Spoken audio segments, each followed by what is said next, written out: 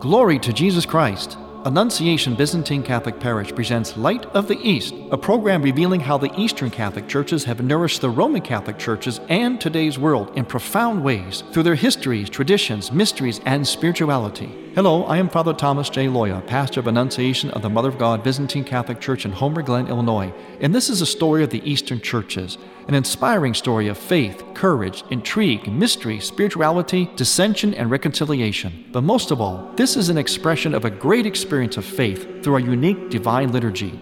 Join with me now as we look toward the Light of the East.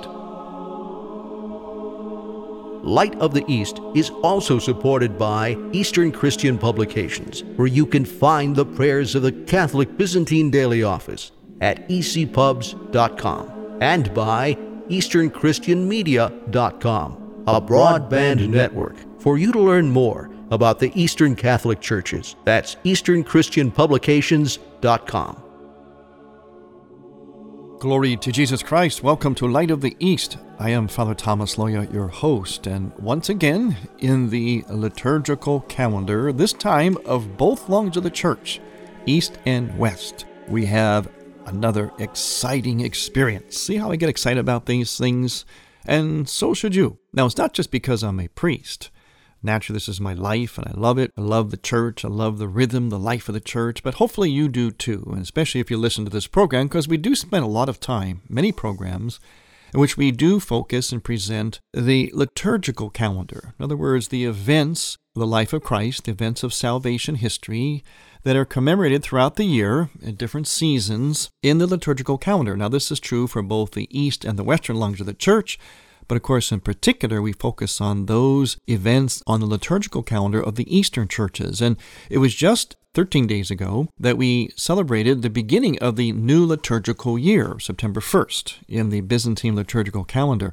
Now, that used to be the beginning of the new year in the civil calendar in the Byzantine Empire. And eventually the church retained that cycle, in the East at least.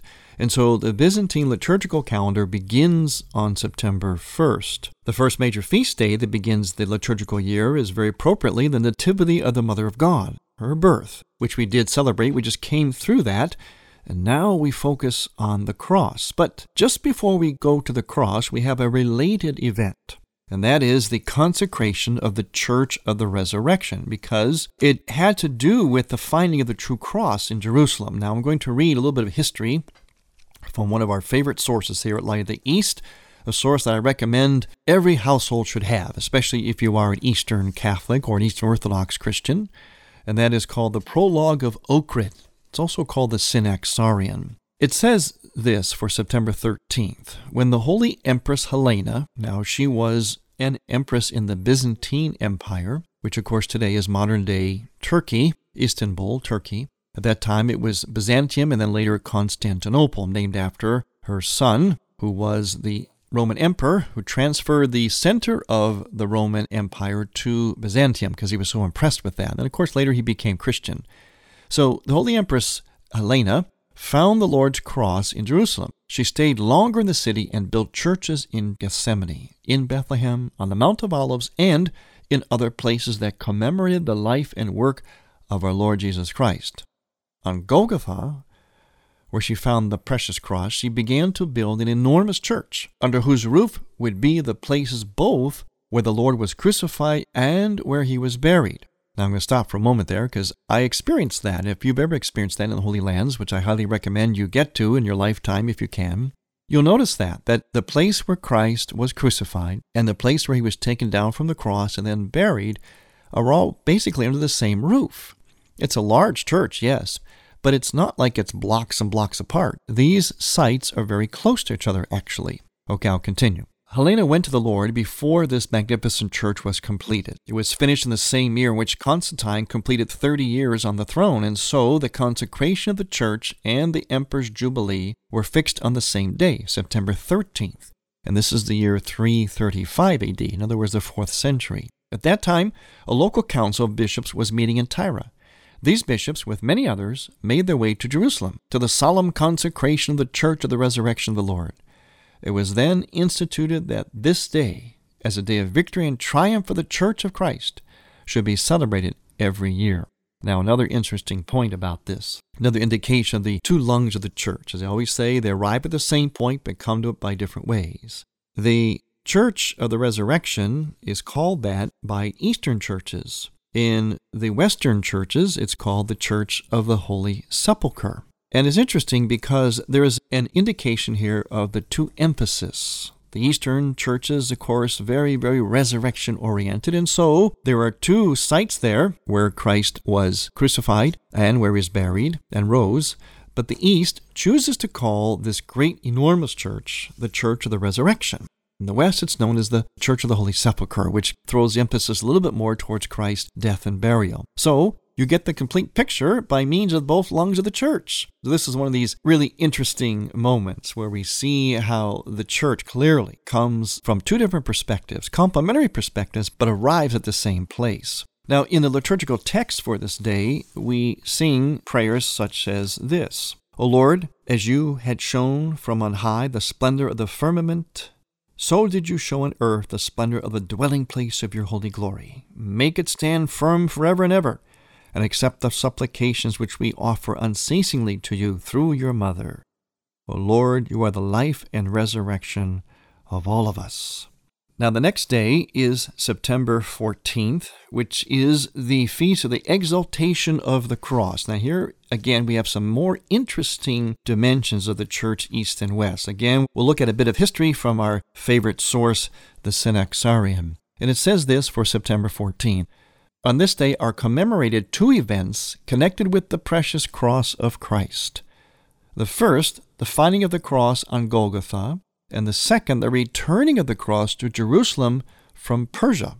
Staying in the Holy Land, the Holy Empress Helena, which of course we just read about earlier, decided to look for the precious cross of the Lord. An old Jewish man called Judah was the only person who knew the whereabouts of the cross, and under pressure from the empress, he revealed that the cross was buried under the temple of Venus that the Emperor Hadrian had built on Golgotha. The empress ordered that this idolatrous temple be pulled down, and then digging deep below it, she found 3 crosses. While the empress was in uncertainty about how to recognize which cross was the Lord's, a funeral procession passed by. Then Patriarch Macarius told them to place the crosses one by one on the dead man. When they placed the first and second on him, the dead man remained unchanged. But when they placed the third on him, he was restored to life. By this, they knew that this was the precious and life-giving cross of Christ. After that, they placed it on a sick woman, and she recovered. Then the patriarch raised the cross aloft for all to see, and the people sang with tears, "Lord, have mercy." The Empress Helena had a silver casing made and placed the precious cross in it. Later, King Khosroes conquered Jerusalem, took the people into slavery, and carried the Lord's cross off to Persia, where it remained for 14 years. In 628 AD, the Greek emperor Heraclius was victorious over Croesus and brought the cross back to Jerusalem with great ceremony. Entering the city, Heraclius was carrying the cross on his back, but suddenly the aged emperor was unable to take another step. Patriarch Zacharias saw an angel directing the emperor to take off his imperial robes and walk beneath the cross along the way that Christ had walked, barefoot and humiliated as he had been. He passed this vision on to the emperor, who stripped him of his raiment and, in poor clothing and barefoot, took up the cross, carried it to Golgotha, and placed it in the Church of the Resurrection to the joy and consolation of the whole Christian world. All right, so now you get a little bit of the history of the origins of this great feast of the exaltation of the cross. Now, there was a little detail in there that said when the patriarch held the cross up, everybody bowed before it and said, "Lord, have mercy." Well, in the Byzantine liturgy for this feast day, one of the things we do is we take the cross, richly decorated, it's usually a wooden cross. The priest takes it, it's on the altar. He takes it in procession out of the sanctuary, He goes before the icon screen, which divides the sanctuary from the nave, holds it up, he makes a special chant, and then he brings it to a little table in the middle of the church called a tetrapod, in which he bows before it, and then he raises it up, going to the four corners of this table. Each time he raises it up, he does a litany. And the people respond, Lord have mercy, but they say it 100 times, 100 times for each litany. And while they're doing it, the priest is holding that cross up, and he bows low and slow as he can, and then he rises up slowly all the way to a standing position again, holding that cross high above his head. And he does that for every litany, all four sides of this table called the tetrapod. And this is a liturgical reenactment of what happened when Macarius held up the true cross in Jerusalem centuries and centuries ago.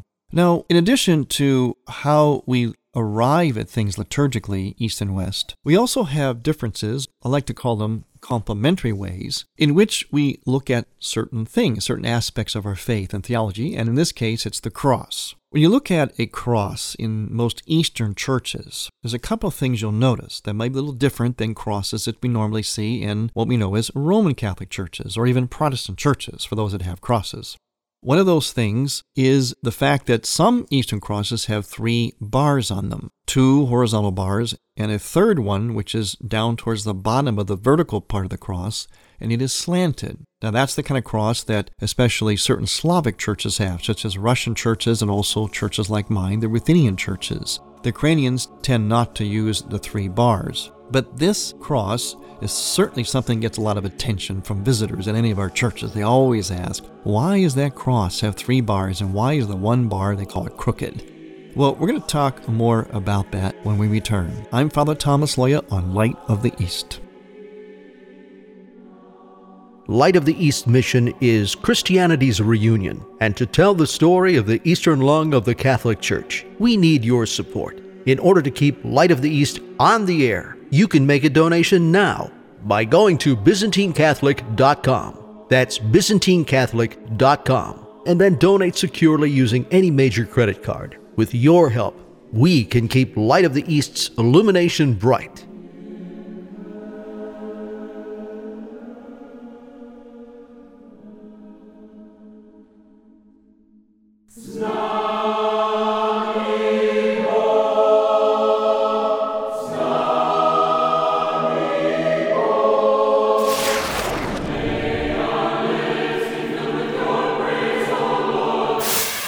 You are listening to the Choirs of Annunciation Byzantine Catholic Church under the direction of Timothy Woods in Homer Glen, Illinois. This is the music you hear on Light of the East and is sung during the sacred liturgy at Annunciation Byzantine Catholic Parish. Order online at ByzantineCatholic.com. All we ask is a donation of $15 or more, which includes shipping and handling, to Annunciation Parish for each Theosis CD.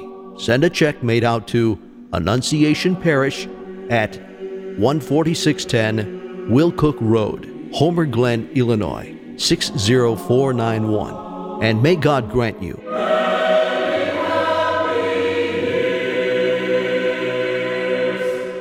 You're listening to Father Thomas Loya on Light of the East.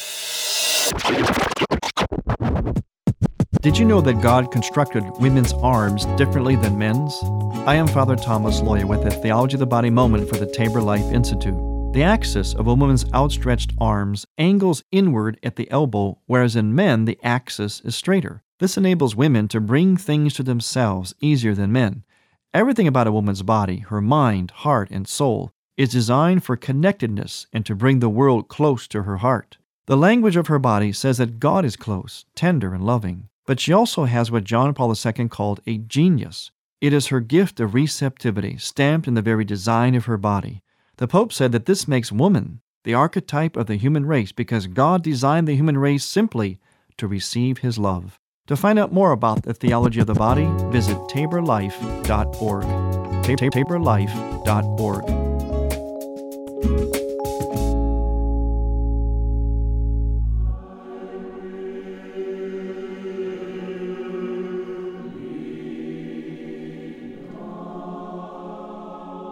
Welcome back to Light of the East. I'm Father Thomas Loya, your host. on this day in which the two lungs of the church converge for the celebration, the exaltation of the cross. Usually we think of the cross, we think of the sorrowful aspect of it, the shame, the suffering that Christ endured. And certainly that is very, very much a part of the cross and its theology and its relevancy for us in terms of our redemption. However, this feast day, East and West, celebrate another dimension of the cross, which goes along with the suffering. In fact, we combine the two, and that's very important, because truth is always lived in the both and. That's certainly a strength from the Eastern churches. We emphasize it a lot.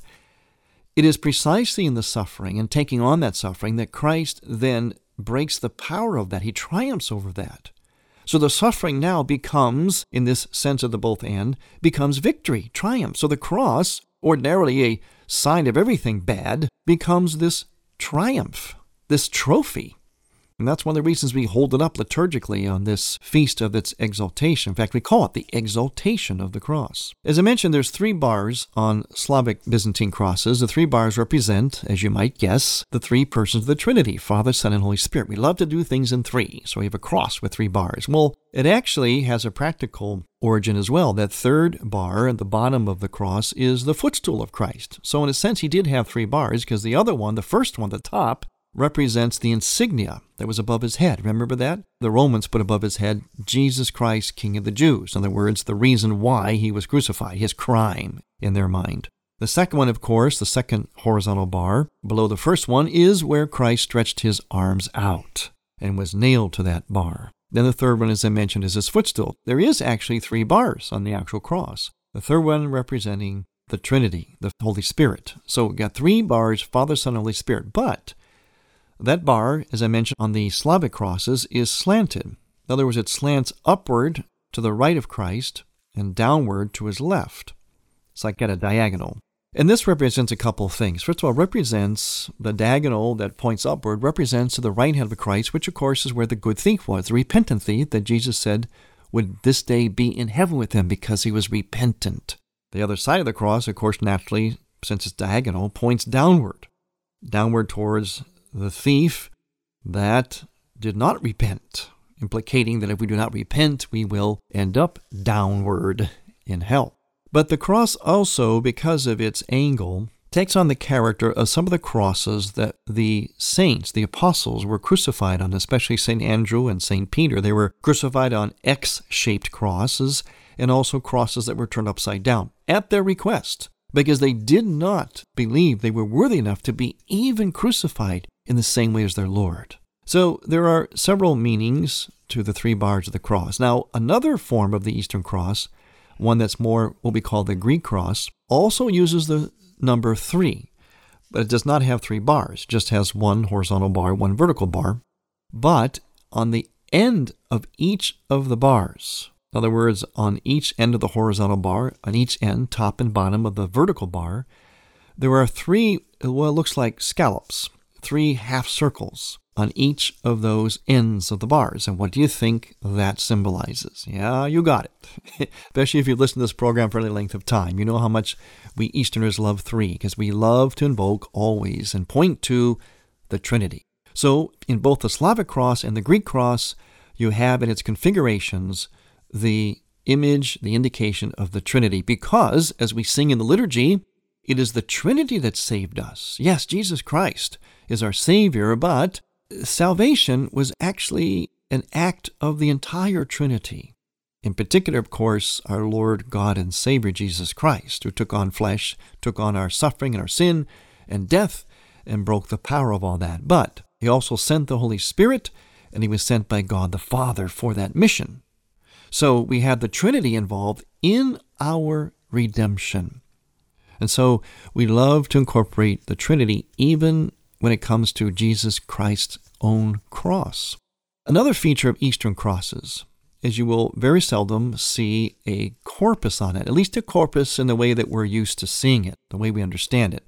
Very lifelike, lots of the imagery of the suffering of Christ, his contorted body, lots of blood, especially certain cultures such as the Latin American cultures. They have a great tradition of having corpses on the cross, which are very, very graphic, very, very real, very sharp crown of thorns, and the crowns poking out from the thorns in the head of Christ, and blood all over him. his side very much opened up, his body contorted in pain, seeing every one of his muscles and bones. This is the characteristic cross of many Western cultures, in particular the Latin American cultures. And this is a symbol or a presentation of the reality of Christ's suffering. In other words, the incarnation reality, how thoroughly he did take on our human nature and our suffering. So it has its own pedagogical significance. But in the East, though, there's another emphasis. It's always complementary emphasis. The East seldom has a cross with the corpus on it, or if it's on there, it's painted as an icon, two-dimension, flat. And there is very little indication of the suffering. There's a little indication of the side of Christ opened up, and the blood and water that comes out usually is coming out in a fountain-like pattern. Because again, there's a theological significance here. The East is always trying to take the natural dimension and point us to its theological significance. In other words, its ultimate significance. Usually we say that's the mystical meaning, the mystical significance. In other words, that which points to our ultimate destiny, the ultimate meaning of something. So the natural suffering of Christ in his human nature on the cross, it is present in Eastern crosses. But it is not as emphasized as in the West. They want to emphasize that this Christ was also God, and he took on this suffering and made it redemptive, and he triumphed over that. So they tend to lessen the graphic portrayal of the suffering, the blood and the guts. But as I mentioned, it's very important to note, though, that the blood and water coming from Christ's side, which is definitely there in Eastern icons of Christ's crucifixion, those take on a very theological significance. The blood and water, of course. One of those meanings, of course, is that it is the symbol of our own baptism and of the Eucharist. So the church is being born from the side of Christ. As Bishop Fulton J. Sheen himself said in a homily he gave to priests, he giving another mystical dimension of the water and blood from Christ's side. And in this, he is actually referring to an analogy by St. Augustine. He refers to it in terms of nuptials. And this is actually the very seed of Christ in which he is reconceiving on the cross as the new Adam, a new human race with the new Eve, who is his blessed mother. So she takes on not only who she is as his mother, but more so, she takes on the meaning of the mystical new Eve, the mystical new bride of the mystical bridegroom Christ, the new Adam. And so the blood and water from Christ's side has a number of meanings, and they are all mystical and theological, and notice how they have to do with our sacramental life. Baptism, marriage, and Eucharist. So there is this de-emphasis of the carnal suffering of Christ on the cross and more of an emphasis of the theological meaning. There's one more reason for this. And again, we have to understand a little bit of history of the Eastern churches. In the East, just as in the West, there were respective battles for the true faith. The true faith was oftentimes challenged or misunderstood or misrepresented in certain ways, and some of these ways were relative to the history and locale of the two lungs of the church, East and West. One of the things that was always raging in the East was heresies and false teachings that tended to deny the divinity of Christ. So the East, in its theology, liturgy, iconography, tended to emphasize the divine nature of Christ, not at the expense of his human nature, but as a stronger emphasis of the divine nature. The East was always trying to get us to understand that, yes, this second person of the Trinity took on our own being, our whole self in every way except sin. But he wasn't just human. He was human, perfectly human, thoroughly human, but not only human. He was also divine. And to emphasize that against what was oftentimes confusion or false teachings in that regard, the East tended to emphasize that transcendent, triumphant, regal, royal, divine dimension of God, yet without losing his human dimension. So again, it's always a challenge of the both and. How do you hold those two ideas together?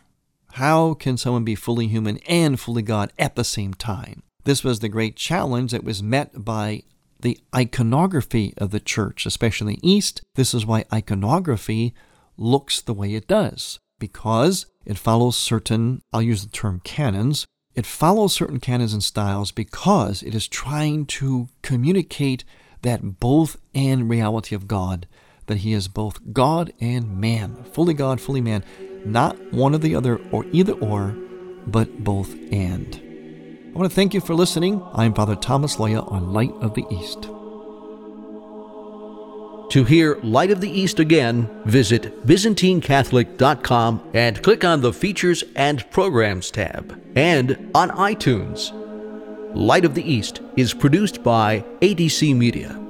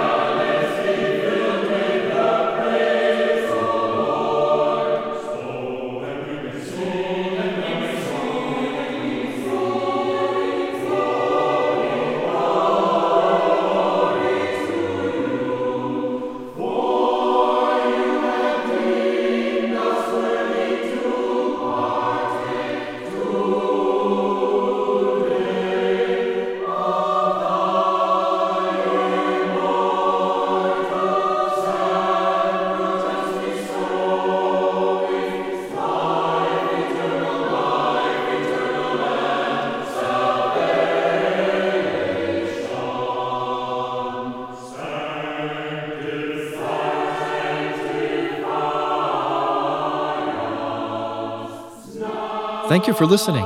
Next week, we will return to the Light of the East. To learn more about Annunciation Byzantine Catholic Parish, visit our website, ByzantineCatholic.com, where you will also find an archive of all of our programs. In order to continue Light of the East with its mission of Christianity's reunion, we need your support with a donation.